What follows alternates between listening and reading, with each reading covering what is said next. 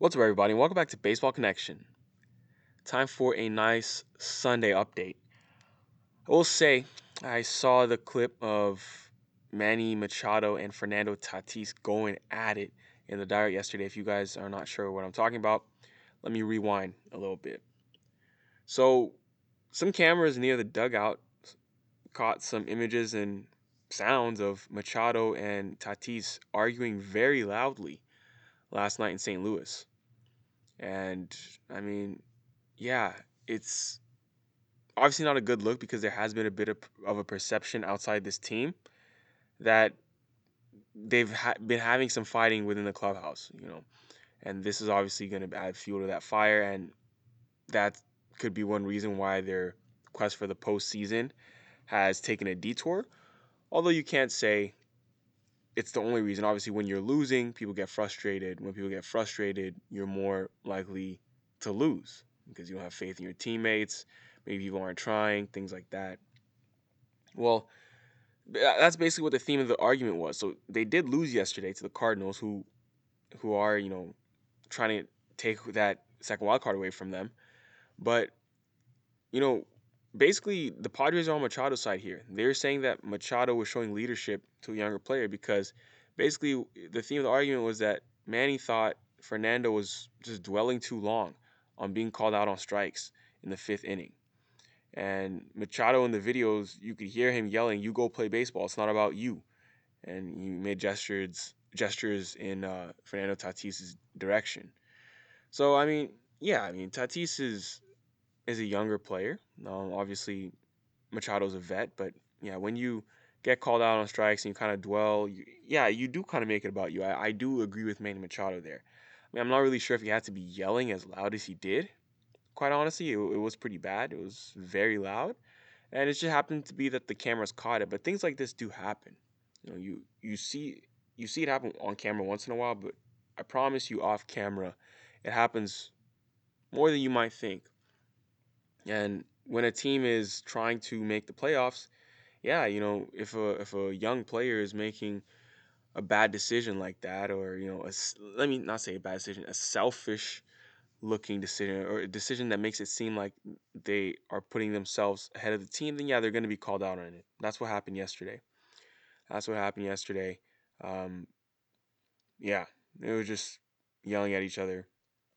Neither of those players, Machado or Tatis, were made available to the media last night, and yeah, they end up losing on Tyler O'Neill's eighth inning home run. They fell 2.5 games back. It's funny because I was just talking about Tyler O'Neill yesterday, and he's really been carrying. I don't want to say he's been carrying the Cardinals, but his bat has been very special this year, and I don't think many people realize how good of a hitter Tyler O'Neill has been this season.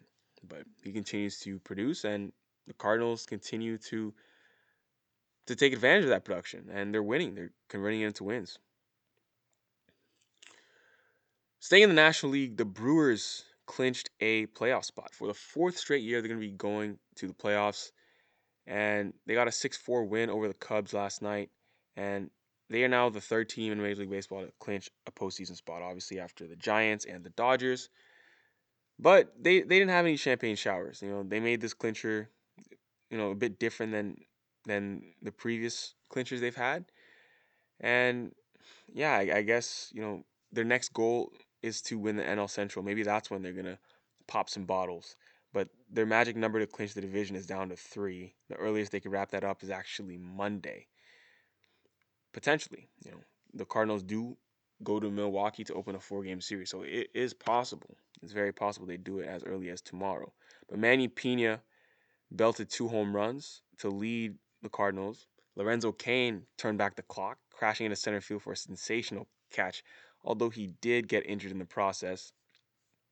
Hopefully, he is okay. He had to leave the game after that amazing catch. I mean, Lo Cain's been doing this for a long time.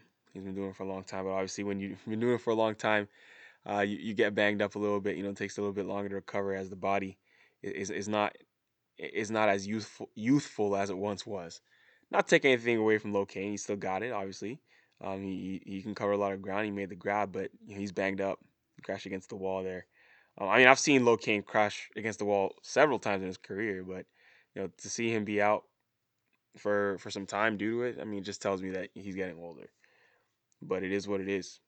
He is, yeah, that's a 4-star catch. And I mean, this dude won a Gold Glove as recently as 2019. So don't be surprised uh, about, or don't be surprised with what you're seeing.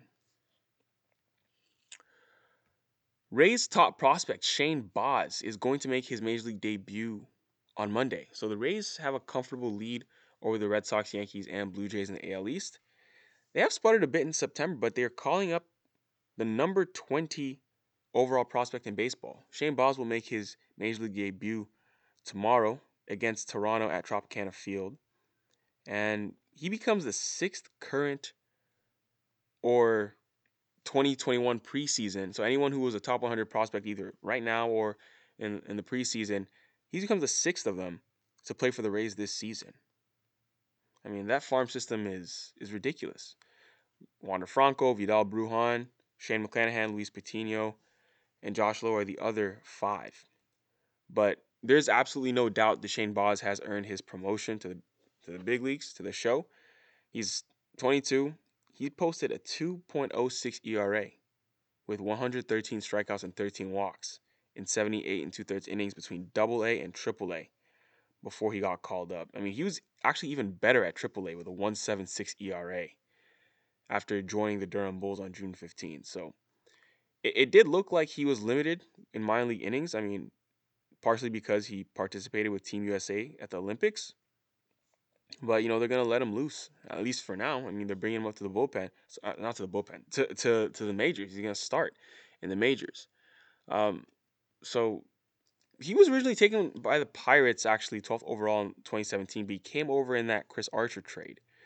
That Chris Archer trade has just absolutely haunted the Pittsburgh Pirates because obviously the Pirates sent Tyler Glasnow, Austin Meadows, now Shane Baz to Tampa Bay. And guess what? Now, some years later, Chris Archer is actually back in Tampa Bay. So that was grand larceny. That trade was highway robbery by the Tampa Bay Rays. They completely bamboozled. They completely fleeced. I don't even know what other words to use. They robbed the Pittsburgh Pirates on that trade, and literally every single piece that the Rays got back hit. At least so far. I mean, we'll see what Shane Baz turns out to be, but all signs point to him being a very good pitcher at the major league level. His fastball sits 95 to 98. He can touch triple digits at times when he really does rear back. He's got a mid 80s slider with some good hard bite, and that's his that pitch. I think is his out pitch. It gets plus grade. So that mix is gonna play quickly in the majors. It should, even against a pretty talented Blue Jays lineup on Monday. We'll see what he does. But he could head back to AAA Durham for their final stretch tournament that runs through the end of the major league season. But even if that happens, he could return to the Rays to play a very similar role in the playoffs to what Shane McClanahan did last year. Remember, Shane McClanahan made his major league debut in the playoffs. I think he did in the ALCS against the Yankees. So yeah, Shane Baz has all the tools: elite velocity, impressive breaker. He's bringing it to. I mean, he's probably going to be, if he isn't on the playoff roster, that would be in the bullpen. He's starting now, but obviously, let me not get ahead of myself. But this guy is as legit as they come. I mean, he ticks off all the boxes, and he should be very good. So that is an extended. That's not a brief preview. That's an extended look at Shane Baz. What can we expect from this kid? But we are. It's the weekend. Let's reconvene tomorrow and see how these series shaked out. But I hope you guys are enjoying your weekend. And that's gonna do it for today. If you enjoyed this, please share it with someone who'd be interested, and we'll see you next time on Baseball Connection.